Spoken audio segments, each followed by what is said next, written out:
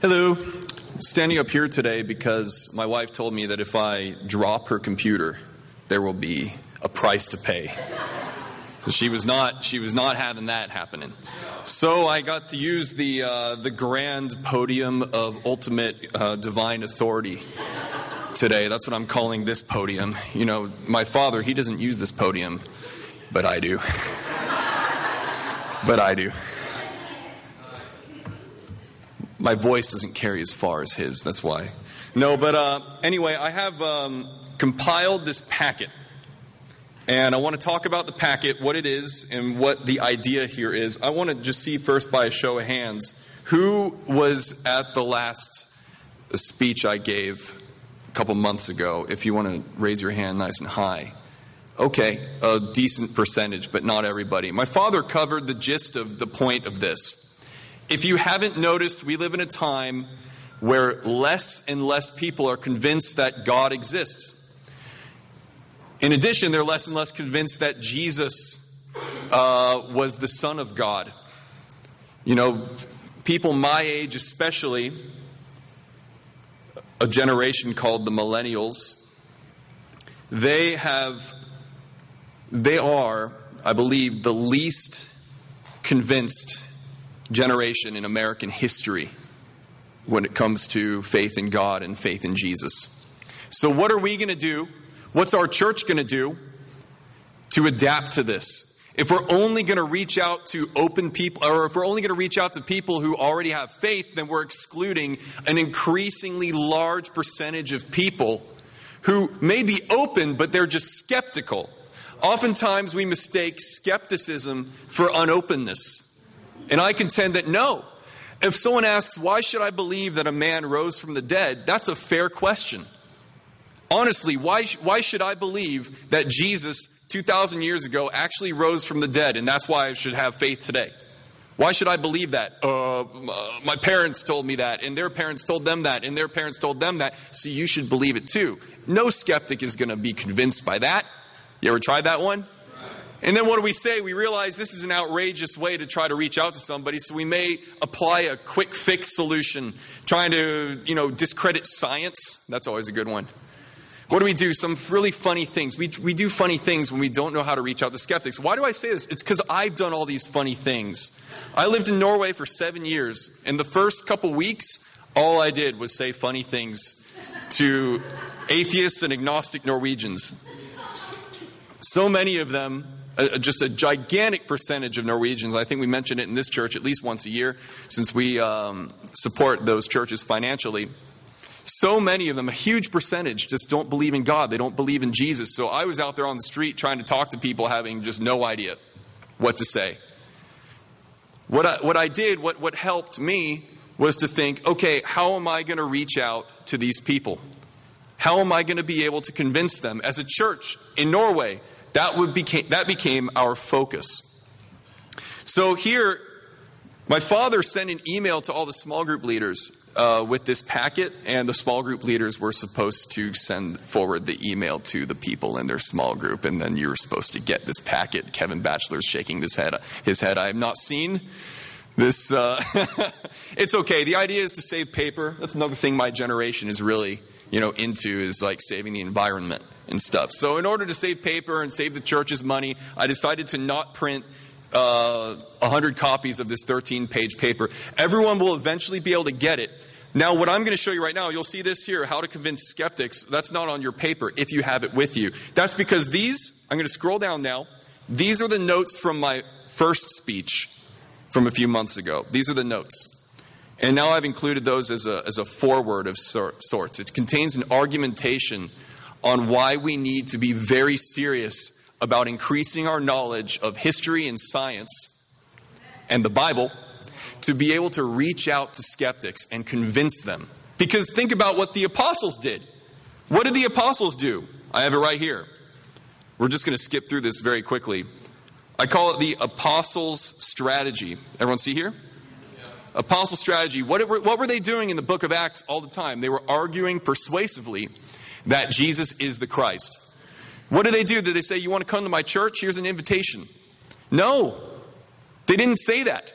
At least it's not written down. They might have said that sometime, but Luke didn't see fit to write any of those questions down when they were talking to Jews or Gentiles. Instead, we read in the book of Acts is that the apostles were very focused on explaining that Jesus fulfilled the prophecies from the Old Testament, which a lot of people knew about, especially the Jews. I'm not sure how many Gentiles knew. That's another question. Jesus fulfilled the prophecies. Jesus performed miracles, proving that he's the Son of God and that he rose from the dead. These three ingredients prove that Jesus is the Son of God and therefore God exists.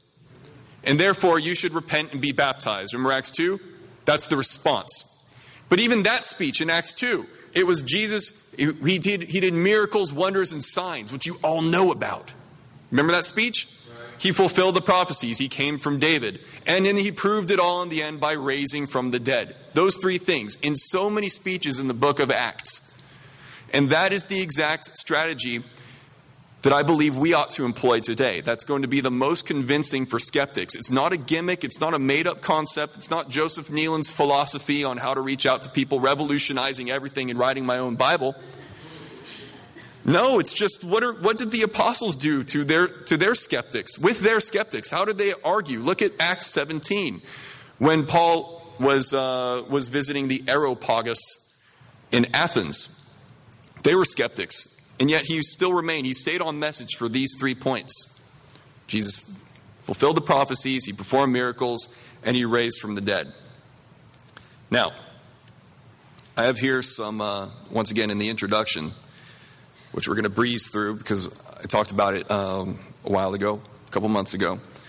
This is your part and what you can do. And we can talk more about this. I'm thinking that maybe next time we could have a little Q&A. I've been trying to reach out to skeptics for 7 years with varying results. I'm fortunate enough to have learned from my mistakes and have learned many things. So I would just love to share that knowledge. The experience that I've had, I don't look at myself as some sort of expert. It's just this is something I've been trying for a long time, and I think that what I've gone through is something that can be a resource to the church here. And there you go. I don't want to sound like, oh, I'm up here, I'm so good. No, I've failed so many times. That's how I've learned. And now you don't have to fail as much as I did. See, I'm taking away all the failure that you would have to go through by yourself. If you're going to do this by yourself. By the way, this isn't something that I've come up with by myself. It's a collaboration. Many Christians from Scandinavia, even a guy named Douglas Jacoby, who some of you have heard about, has helped us with this, helped us compile these Bible studies. But anyway, do your homework, which I actually have done most of it for you by compiling this. Now you don't have to do as much homework, which it says there. So that's nice. Next, make a skeptic curious about Jesus. When you reach out to a skeptic, when you meet a skeptic at the gym, Dad, 60-year-old skeptic lady at the gym, get the conversation, steer it toward Jesus. Your church is uninteresting to skeptics. They're not interested in your church. If they are, then they are a religious person and they're not skeptical. Okay? Obviously, we have different ways of reaching out to non-skeptics. That's something our church has actually been great at for decades. So I have nothing to say about that. I think we all know how to do that. But skeptics, steer the conversation toward Jesus.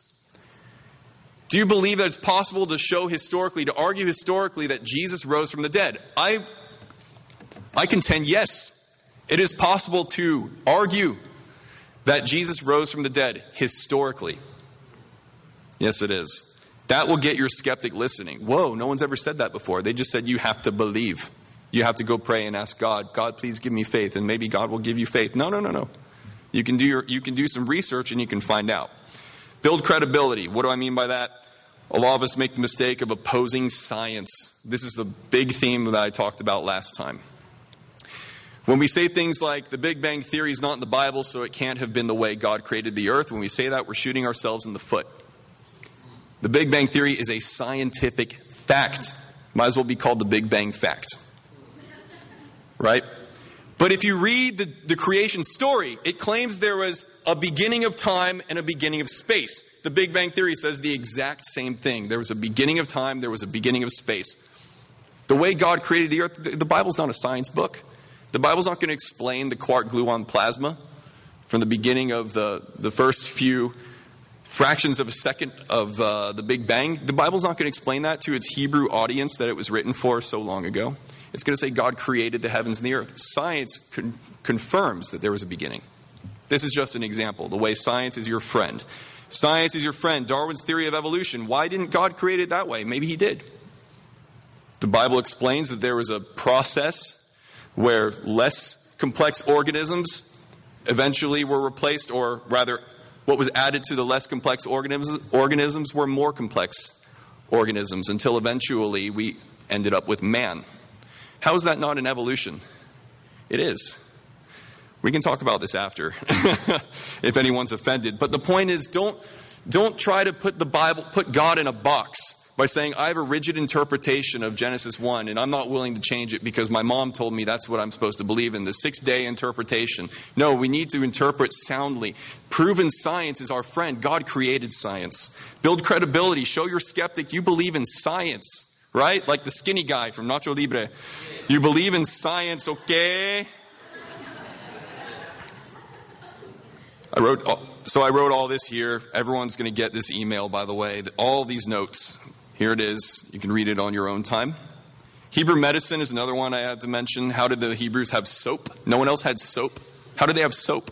How did they know how to practice hygiene? Hygiene just was not something anyone understood in that time, etc., etc. Historians, in the back here I have about 9 different historical excerpts from non-Christian historians who wrote about the Christians and Jesus. It's pretty great. It's not just the Bible who wrote, or it's not just Matthew, Mark, Luke, and John. Their accounts we have. We have other people also, Romans, Greeks, and so on. What we're going to focus on today is argue persuasively that Jesus is the Christ. Now, I only alluded to these, the 4 Jesus studies that we in Norway wrote by necessity. We wrote and compiled these studies by necessity. Notice what they're called. The prophecies, Jesus claims about himself, Jesus' miracles, and the death and resurrection. The same things that the apostles talked about when they were reaching out to people. So let's do the same thing. We're going to go through these today. I think we're going to be able to knock out the first 2. I got 35 minutes. I think that'll be ample time. Also, I basically wrote down everything that you would need to execute this study with a skeptic. I've translated it from Norwegian. It took a long time. It took a really long time, but it's absolutely worth it. I'm excited about us trying this out on a bunch of skeptical people, probably making a ton of mistakes and then eventually getting better, and then we'll start baptizing some of them. How does that sound? It's going to be an exciting time. Yeah, let's clap for that. Let's clap for that. This is a new time. You know, the teens sitting in the front row, so encouraging that you actually believe in God. None of your friends believe in God, do they? Nope. Do you hear that? None of their friends believe in God. Okay? How are they going to make it? That's another thing. I want to talk to the parents also. Parents with smaller children. How are they going to end up being faithful when they start asking you hard questions? Are you going to have answers? Why should I believe in the resurrection? Are you going to have answers for your kids? Parents of these kids already did a fantastic job, but the job's not over. They need tools to get through high school, to get through college. Their professors, their teachers, their friends, everyone they know, they're going to make fun of them for believing in this. It's ridiculous. How could you believe in this? I maintain we have ample reason to believe in this. We just need to be able to communicate it and learn it ourselves. All right? That's also a part of this. I remember I was thinking I got to tell the parents. A couple parents came up to me. My daughter's learning about the Big Bang Theory. What should I tell her? Tell her it's true and that science is awesome. I'm sorry if you're here, woman who came up to me. You're super cool. It was pretty adorable and a lot of fun to have that conversation. Anyways. So, and then, of course, study first principles. But that's what you do after you've done the Jesus studies. Have you ever studied first principles of somebody who doesn't believe in God? And then in the end, you're like, so do you want to become a Christian? No. But I learned a lot. Thank you. Thanks. That was really fun. I enjoyed that. I believe your church is the right church if Christianity were true, which it isn't. Okay? Has that ever happened? First principles will rarely convince a skeptic. On 1 out of 100 times. But it's possible, but we're not using all the tools that God has given us to help the skeptics. We're not using all the tools if we're only doing first principles. That's why we added these tools. And I bet there's more out there. Last thing I want to say before we dive into the prophecies about Jesus, I'm going to go up here, is that you could go deeper in all these themes. This is just an overview. This is to crack the surface. This is to get the skeptic thinking. This might be enough to convince the skeptic, but if anything, it's going to build an immense curiosity. There actually is evidence. So what I've written down here is enough that we can really digest and be able to communicate.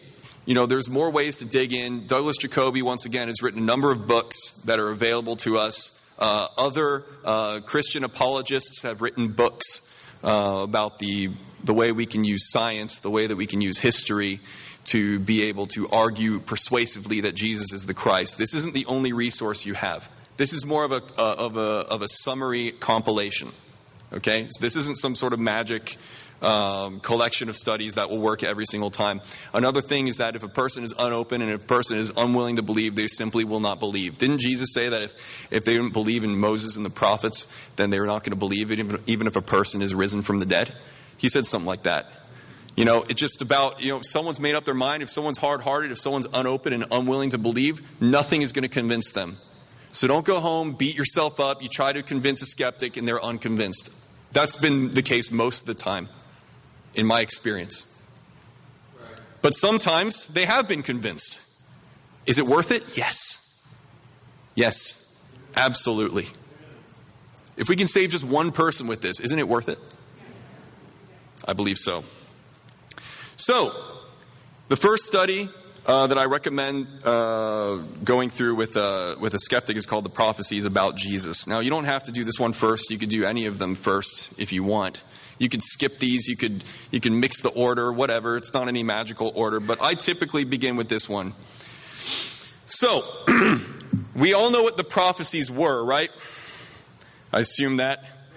In the Old Testament, God's people, God's prophets wrote down, and so they spoke and wrote down God's words. And most of the prophets spoke God's word to the recipients of their time as lessons to them. However, sometimes they spoke about things that would occur in the future, namely the coming of a Messiah figure to the earth. Does anyone remember any prophecies about Jesus specifically? Let's get a little hand raising. Who remembers one? Let's hear it. What does it say? I don't know what it says.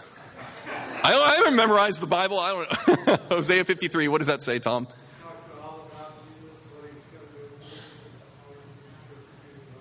Oh, was that Isaiah 53? Isaiah 53, exactly. That's actually on my list here. Did you look at that? Did you look at that? Did you cheat? All right, there it is. There it is. Any others? I mean to say, like, what is it written in the Bible that the Messiah would do or come from or experience? Yes? He would come from the line of David. Great. Any others? Just rattle off a couple. Kevin Batchelor?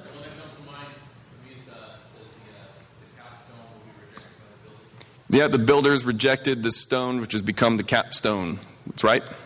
He'd be rejected. Okay. Any others? His birth, where or when? Where? Bethlehem. That's correct. He'd be buried in a rich man's tomb. That's a good one. That's a good one. Good job, Mom. That's my mom. Let's hear like two more. Two more. Or else I'm going to have to just go on. 5, 4, 3. Okay, we have a lot to learn about the prophecies. This is good. We're learning that we don't know a whole lot about this, or we're unwilling to speak in a public forum. That's fine too. And there could be a number of reasons. Anyway, it's really incredible how God saw fit to have prophets prophesy about his son before he came. I believe that's partially because we benefit from this by being able to point to it. Now, if you're a skeptic, what's the first thing you say about the prophecies that makes you unconvinced? The first thing you're going to say is, well, how do we know they were written before Christ came? How do we know that? Because anyone could write something about all that Jesus did afterward, claim that it was from before Jesus lived, and then say, look, a prophecy. Jesus is clearly God's son. Well, until the 40s, that was a really sound argument. I go through that here. Let me just move down a little. Where are we at? I wrote it down here somewhere. Anyway, in the 40s, archaeologists excavated copies of almost every Old Testament book except for Esther, called the Dead Sea Scrolls, carbon dated to as early as 100 years before Christ. 100 years before Christ. Anyone who can read that old Hebrew language will be able to see specific sentences about what the Christ would go through, about where the Christ would be born, and what would happen to the Christ, and so forth. Proving that the prophecies were written before Jesus lived. Now that is awesome. Before the 40s, you couldn't really say anything about that to a skeptic. You would have to say, I'm sorry, you're just going to have to believe me. The prophecies were written before Jesus came. Turn your Bibles to Isaiah 53. We're just going to read a small excerpt. As you can see here, I'm choosing to focus our study on the prophecies on Psalm 22, 1 to 19. You don't necessarily have to write this down because you're going to be able to see it in the notes here. To Isaiah 52, 13 to 53, 12. These are the longest, richest prophetic texts about Jesus. They're not the only ones, however. But, one second. Bible. I have my phone.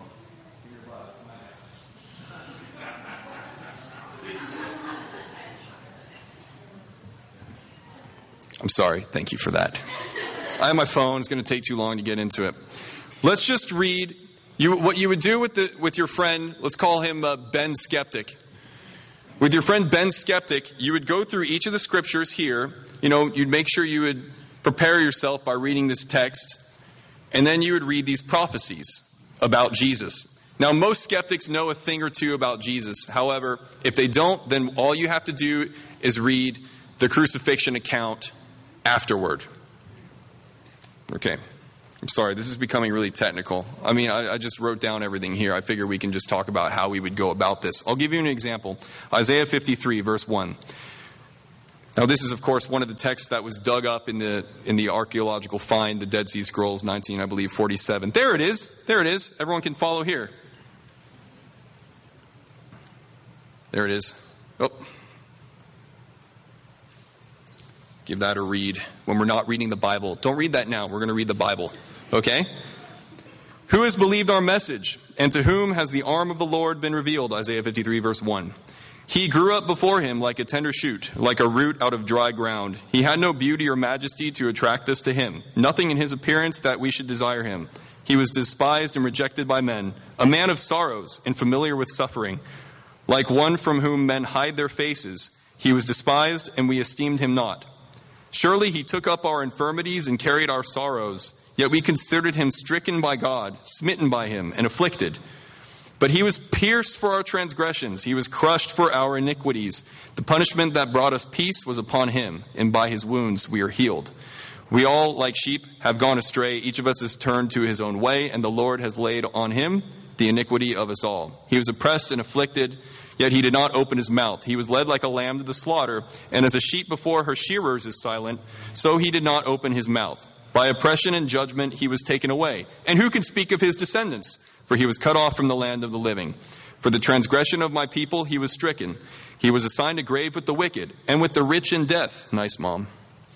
Nice, Mom. That's the one you referred to. He was with the rich in death, rich man's tomb. Okay? Though he had done no violence, nor was any deceit in his mouth.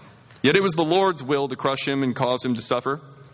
And though the Lord makes his life a guilt offering, he will see his offspring and prolong his days, and the will of the Lord will prosper in his hand. After the suffering of his soul, he will see the light of life, resurrection, and be satisfied. The resurrection was foretold hundreds and hundreds of years before Christ came.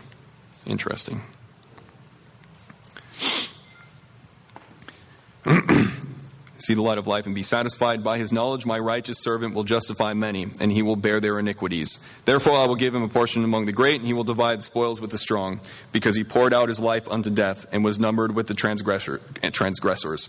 For he bore the sin of many, and made intercession for the transgressors.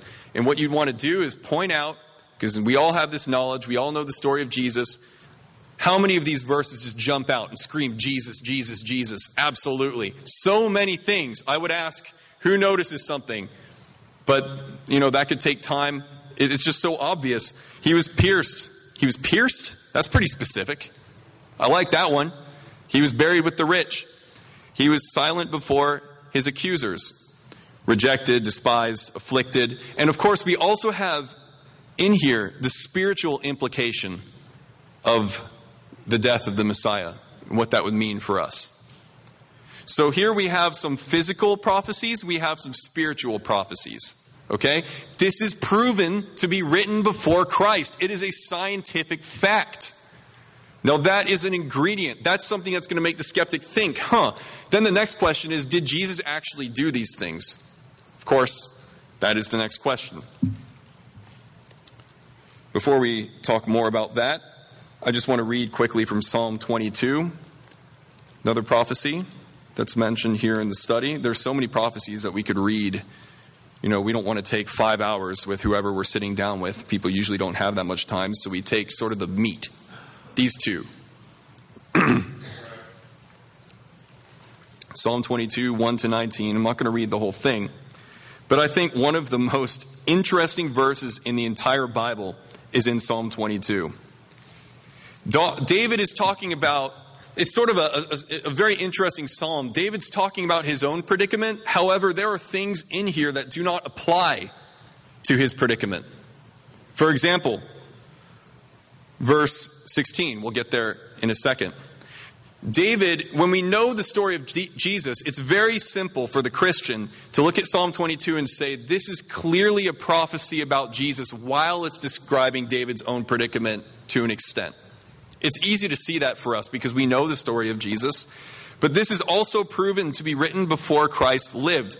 What does it say here in verse 16? Dogs have surrounded me. A band of evil men has encircled me. They have pierced my hands and my feet. Now, crucifixion, obviously that sounds a lot like crucifixion. Crucifixion was not invented when David wrote this 1,000 years before Christ. It wasn't even invented. Where would David have gotten the idea? They pierced my hands and my feet. That wasn't a typical situation for someone to be in. Obviously, this is a prophecy about Jesus, and you could read the entire thing. That's not the only thing that becomes obvious. Of course, we have the very first verse, my God, why have you forsaken me?" which Jesus says on the cross. And other things. We're not going to talk about too many of them. But this exact verse referring to what's clearly a crucifixion of sorts is particularly interesting. This makes the skeptic say, interesting. It is a historical fact that Jesus was crucified. Romans wrote it down. I mean, the most skeptical person who's even the least bit serious would say that, yes, Jesus definitely existed and he was definitely given the capital punishment. A skeptic would have to yield that because there are multiple historical sources outside of the Bible that confirm it. And we have proof that this was written before Christ. It's just, for us, maybe this is really obvious, but to the skeptic, it's like, I've never heard of this before. We have to put ourselves in their shoes. And then the skeptic might say something like, well, a lot of these things, it seems, Jesus could control. You could easily make someone hate you. You could easily get yourself crucified. You could somehow make yourself disfigured, as Jesus was under the punishment that he went through, the whipping and the crucifixion. These things Jesus could have decided, I want to fulfill all of these prophecies and be the Messiah figure that's prophesied about in the Bible. That would be a reasonable claim by a skeptic. I would answer with, what about the prophecies that Jesus had absolutely no control over? Here's another fun one, by the way, it just came to me, Psalm 22. Where does it say they divide my clothes amongst themselves? Verse 18, they divide my garments among themselves and cast lots for my clothing. What did the Romans do while Jesus was being crucified? And what did the Romans know about this text? The Romans knew nothing about this text. And what did the Romans do when Jesus was being crucified? They did exactly this. Now, how would Jesus have controlled that? Hanging on the cross. Hey, guys, you're going to want to take my clothes and divide them amongst yourselves. Oh, I can't divide them amongst yourselves. Dude, you should get some dice. Roll dice for him. I need to fulfill every prophecy. Oh, this is so painful. I mean, come on. What crazy... First of all, another thing, what crazy person would decide to fulfill these prophecies? If it were a prophecy about being extremely rich and popular, I would want to fulfill all of those, right? And having a ton of power. But no, it's all about how terrible the Messiah's life was going to be. We know that a Jesus existed. We know he suffered. We know he was rejected. We know that Christians exist. Read all the we're not going to go through them, but read all of the historical excerpts in the back of the packet. It's incredible what they wrote about the Christians and what they wrote about Jesus. But anyways, 1 second. Just need to get this back up and going here. I also wrote down a list of prophecies that Jesus would have no control over, as you can see here at the bottom. Some prophecies which Jesus had no control over. Descendant of Abraham and Isaac, descendant of Jacob, descendant of Judah, descendant of Jesse, and descendant of David. Okay, that's a pretty intense family tree line. And the Jews were extremely serious about questions involving ancestry. They recorded all that stuff. You ever read some of the Old Testament stuff and you want to read the whole Bible in a year and you get to those 5 chapters that are just genealogies and you're trying to have your quiet time. You're like, God, thank you for Benesh, son of Hakal, and for Sheomesh, son of Gezendorf. Thank you for the fact that the Jews wrote down the name of every person who lived. You don't really know what to pray for during those. Read the Bible in a year. Skip a bit, brother. But then I didn't read the Bible in a year. Oh, I have to read this. I have no spiritual nourishment from this, but I'm going to read it anyway. Okay, that was... I'm sorry. I digress. Virgin birth, born in Bethlehem. However, he would come from Galilee. You read about the story of Jesus' upbringing. You get that happening also. How is that going to happen? He would be given gifts upon his birth. He'd be sold for 30 pieces of silver. He'd be betrayed by a friend. And of course, there was they divide my garments amongst themselves. These are just some. I just wrote some here. Some prophecies which Jesus had no control over. You do your homework, you could easily find a lot more. So anyway, you're going to want to... Yeah, there we go. Fulfillment of the prophecies, John 19:17-42. Now, obviously, there are a lot more places in the New Testament where Jesus fulfilled the prophecies, many specific ones. In fact, the gospel writers often wrote, he spoke this and fulfilled this prophecy, and then writes down the prophecy. But you don't want to overwhelm your audience. You don't want to, once again, sit down for 5 hours. This will cover the gist. This verse here will cover the gist of the prophetic fulfillment. Okay? Now I want to take a step back and talk about motivation. A skeptic could easily ask, well, why wouldn't we just then think that the gospel writers just wrote that Jesus fulfilled the prophecies and then, I guess they could get famous or something? Why would they do that is my question. And this is one question that convinces me. I am faithful today because I'm convinced that Jesus actually fulfilled the prophecies, that he actually did miracles, and that he actually rose from the dead. It's not because of my parents. My parents saw me through my childhood, and that was extremely helpful. Now I'm an adult, and I think for myself. I'm faithful today in part because of their instruction, but in part because I'm convinced by the historicity of these events, that they actually took place. And one thing that drives me is, why would they have written that? There was nothing to be gained from following Jesus. It was obvious throughout Jesus' entire ministry. If you follow me, you're going to have to give all your money away. Your parents are going to hate you. Your family's going to hate you. You'll be ostracized from society. And by the way, this isn't even a political movement. Some people would sacrifice a lot for an ideology, a political movement. We want to see a new government. We want to see change occur politically so that my race of people perhaps will have it better. There is nothing of the sort. Nothing in Jesus' message. that gave the gospel writers anything to gain from writing about Jesus. Absolutely nothing. Yet they were unwilling, even when the seriousness of persecution took place, they were unwilling to reverse themselves, that they'd witnessed these events. That's something that convinces me. We also know that we had Christians, lots of Christians, convinced 40 days after Jesus rose from the dead, Peter gave a speech in Acts 2. This is all written down. Everything I'm saying is written down in the packet here. I'm only emphasizing things I think are of most importance. Peter got in front of everybody in Acts 2 and said, Jesus did miracles, as you know. Jesus rose from the dead, as you know. Jesus fulfilled the prophecies, as you know. What was the response? They were cut to the heart. Did it say they were sitting there in shock and disbelief? No, they were cut to the heart. And thousands were converted that day. Because they said, yeah, we know about all these things. We've either heard about the miracles and the prophecies being fulfilled in the resurrection, or we saw it with our own eyes. So now I'm willing to say, okay, what should I do? Brothers, what do I do now? Now that I know the spiritual implication of the events that I've heard about and seen, what do I do now? Repent and be baptized. And then they gave away all their money. You remember that right after? They gave all their money away and shared it. There was nothing to be gained except, of course, you had a family.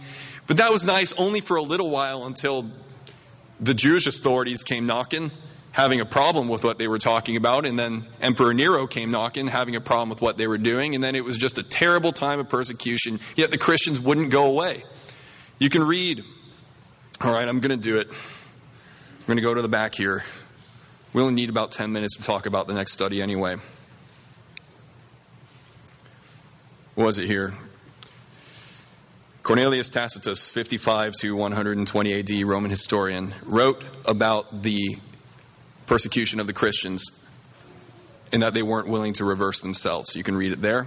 Also Pliny the Younger and his audience, Emperor Trajan, I guess is how we're going to pronounce it. You'll see here that the Christians didn't reverse themselves. It was like, be executed or say Jesus wasn't real and say Jesus isn't God, or die. And they're like, I'll die. He's real. It's true. I'm sorry. I've either seen it with my own eyes or I heard about it. Why would people be willing to suffer like that if it were all fabricated? That's one thing that gives me a lot of faith today. This is an interesting study. Jesus' claims about himself. It's that, I think, was it C.S. Lewis who came up with the idea that Jesus was either a legend, liar, lunatic, or he was Lord? Was that C.S. Lewis? I think it was too. But someone along the line came up with that. That's sort of what this is. The point of this study, you could even start with this one. The point of this study is that a lot of skeptics will say, well, Jesus, why should I believe in Jesus and not in Buddha? Why should I believe in Jesus and not Confucius? They were all claiming they had some sort of divine authority. Why should I just listen to him? Why not Muhammad or any other prophet? There have been so many wise men and spiritual people who've walked the earth. Why should I believe in Jesus? What makes him so special? Jesus' claims about himself are what make him special. Because none of those people claimed that they would die and be risen again from the dead, for example. What you want to do here is go through, you can start with John 11, 23 to 26, I am the resurrection and the life, and say, what other spiritual leader has claimed this? You have some other extreme claims here. I'm the bread of life. I'm the light of the world. I've never sinned. I'm the way, the truth, and the life. No one comes to the Father, God, except through me. Right there, Jesus is excluding all other religions that ever have been and ever will be. He's excluding all of them. He's not saying, I have a general truth that I want to explain to you. He's making outrageous claims about what he's going to go through and who he is and what that implies. Basically prompting the audience to take a stand about him. You can't read his claims and say he was a nice person. A lot of skeptics, a lot of people my age say, I really respect Jesus because he was a good moral teacher, and I believe also that we ought to share with the poor, and I also believe we ought to, love each other, and these are all really good things. And yes, I agree with that person. Jesus was absolutely a good moral teacher, and those things are really important. But it doesn't stop there with him. You need to pick a side with these claims. So he was either mistaken meaning that he was mentally unstable. He believed either he believed these things about himself, yet he was mistaken. Basically, he was, a lunatic or mentally unstable, a little bit insane. Or it's possible that he just lied to everybody. For what? What did he get for all the lies that he told? Did he get a lot of followers? No, not while he lived. Did he get rich? Why do you lie? You lie so you won't get in trouble, right, kids? Don't do that anymore. You've done it, I've done it. We lie because we want to get out of something uncomfortable. We lie because we want power and influence. We lie because we want to get to an end that's desirable. Now, why would Jesus lie if all he got was all these terrible consequences? Then it's more likely that he was insane. However, what we see from Jesus when we read about his interactions with people is, his enemies, the Pharisees. Multiple times they tried to come to Jesus and put him in a sort of trap him rhetorically. Set up a situation where he has to choose this or this, but both are the wrong answer, sort of thing. Basically setting up Jesus to stumble. A mentally unstable person isn't capable of being able to discern these sorts of things. This is the argument, at least that I have, for why we can believe that Jesus was not a lunatic. If you read Matthew 22, 15 to 46, and Matthew 26, 36 to 46, we see examples not only of Jesus' rhetoric and ability to think critically and be able to outsmart his opponents, but also his performance under pressure. When under pressure, a mentally unstable person typically isn't able to tackle that and deal with it. Okay, you have this here. This is all on the internet too. You could easily find this study in more detail. Just Google "Liar, Lunatic, Legend, Lord," and you'll find it. I mean, this is just a basic summary of the study, but I find it to be a useful one because it strips away the whole concept that Jesus was just a good moral teacher. Do we really have to believe? Can't we just say I want to follow his morality? It's no, you can't just say that. You need to choose. Is he crazy? Did he lie? Or was he made up? That's another one. Was he made up? Was he made up? That's something more and more people are understanding is impossible. It's impossible that Jesus is made up. Almost impossible. I mean, we don't have. All we lack really is video evidence, which we're never going to have anyway. But many historians, not just religious, tons of not even just the Gospels, but people who lived and were disciples of the apostles and the gospel writers, they also wrote about Jesus. But we have historians, non-Christian historians, writing about Jesus. You'll be able to see that in the back. This is, once again, all stuff you could find on the internet. Jesus was a fictional character, not a historical figure.